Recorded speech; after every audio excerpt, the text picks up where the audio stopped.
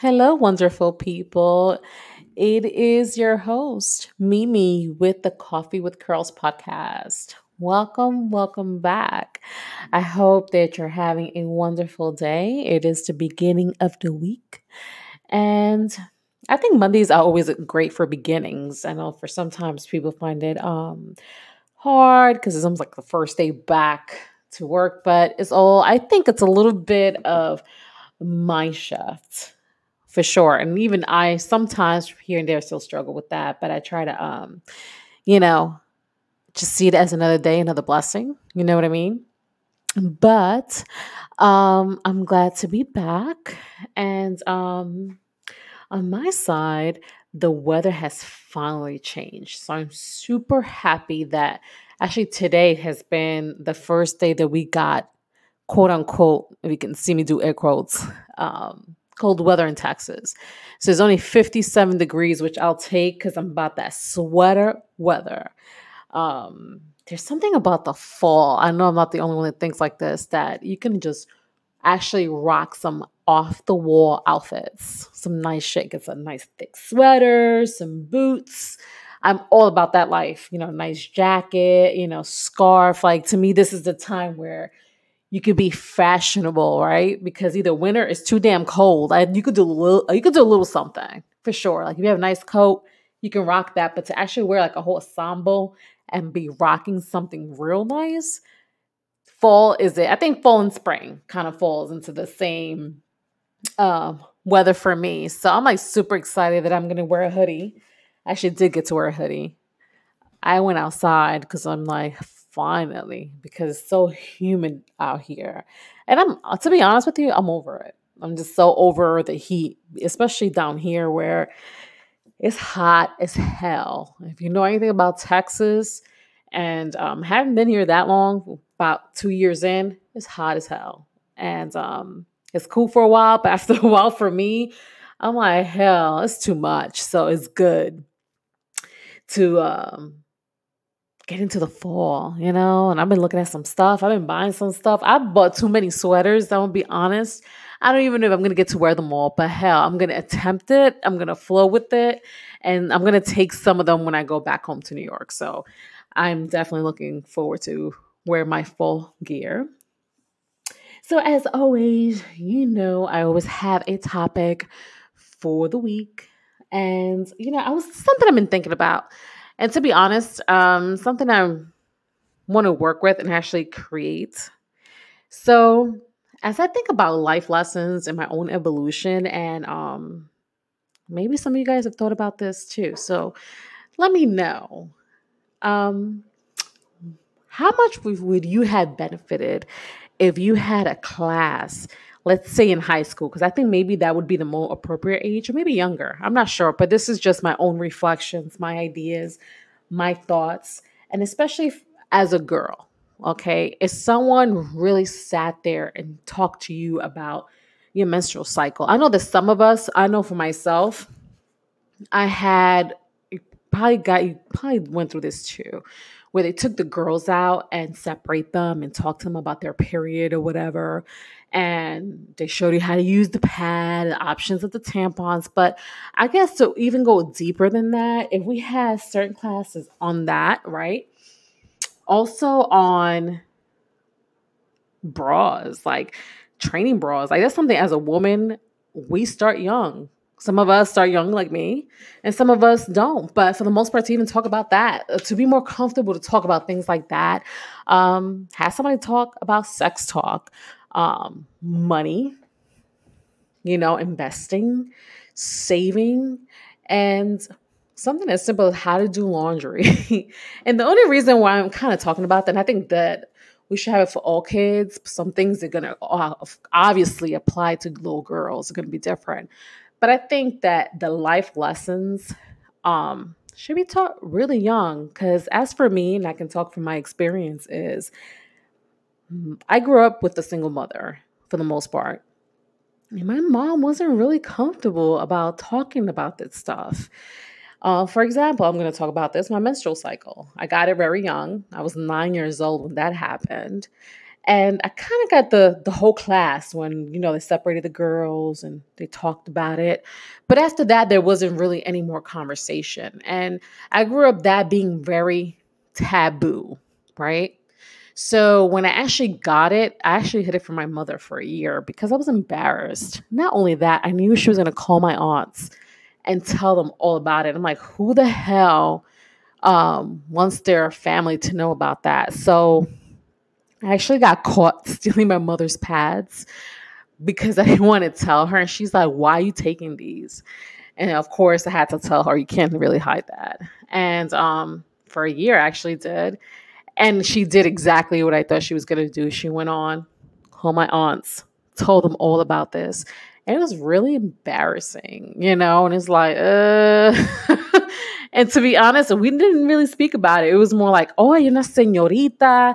You know how it is in our culture. And I'm going to speak for me because I grew up with a Dominican mother, that it was like, tell everybody, but we didn't really speak about it. And it's just like, I'm learning as I gotten older the taboos culturally, what I've grown up with.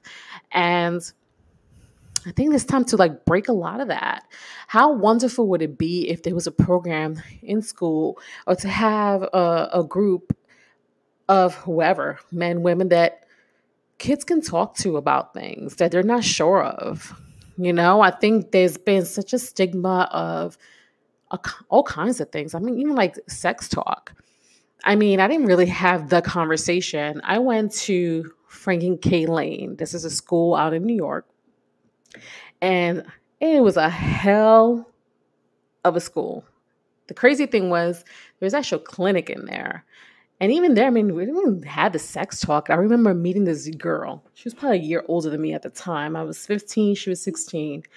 And at that age, she was already, she was having sex, she was active, and she was getting condoms from the clinic, which I think that's a good thing.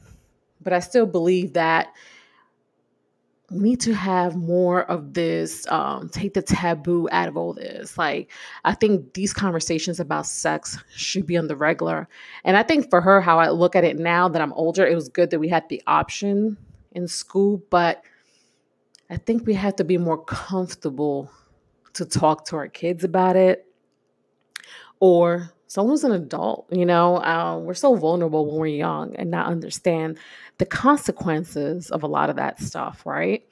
Even like when I go back, let's say, about how your body changes too, as you're getting older and stuff like that. And now let's say you need a bra, and who do you talk to about like, yo, I need to get sized? Not every parent is open about having those conversations, which is unfortunate. And so sometimes I think that some kids get lost, especially little girls. And imagine if we talked about money too, how that would change the circumstance. Because I know for myself, like growing up, I really had a negative vibe when it came to money. And a lot of that was because I grew up in the hood and we struggled a lot. My mom side of the family migrated here into the country. And I mean, they were hustlers. Don't get that wrong. They made it any way possible. They worked. My mom busted her ass, but it was a struggle. And to understand that you can make a better way and get the knowledge on what you can do with your money, because sometimes poverty can be a cycle too, and a lot of that is about what we don't know, investing for a future. The importance of what I learned as I gotten older is the importance of investing. Possibly if some people can put money and buy land. I always talk about buying land randomly in private conversations, because land means a lot, more than we realize. And that's just something that I learned as I gotten older. The power of that, to put in a couple of coins. I think if we had joined in and put a couple of dollars together, it would be hard to gentrify. For myself, where I can speak on Brooklyn, for example, the gentrification that's gone there. If we was able to buy some of that, they wouldn't be able to kick us out, But once again, it's hard to do that when you're struggling, if that makes sense. And so these are things and lessons that I kind of started to learn as I got older, and even about the importance of saving money. What does that mean? What does it mean to have a 401k? Like things like that, that I believe there are life lessons that if these kids are taught young, it would be so powerful, because I think about that. Or having stocks. What are stocks? How do we teach our kids about stocks instead of saying, hey, your investment is more important, let's say in a pair of Jordans, or you take that money and you buy stocks for your kids?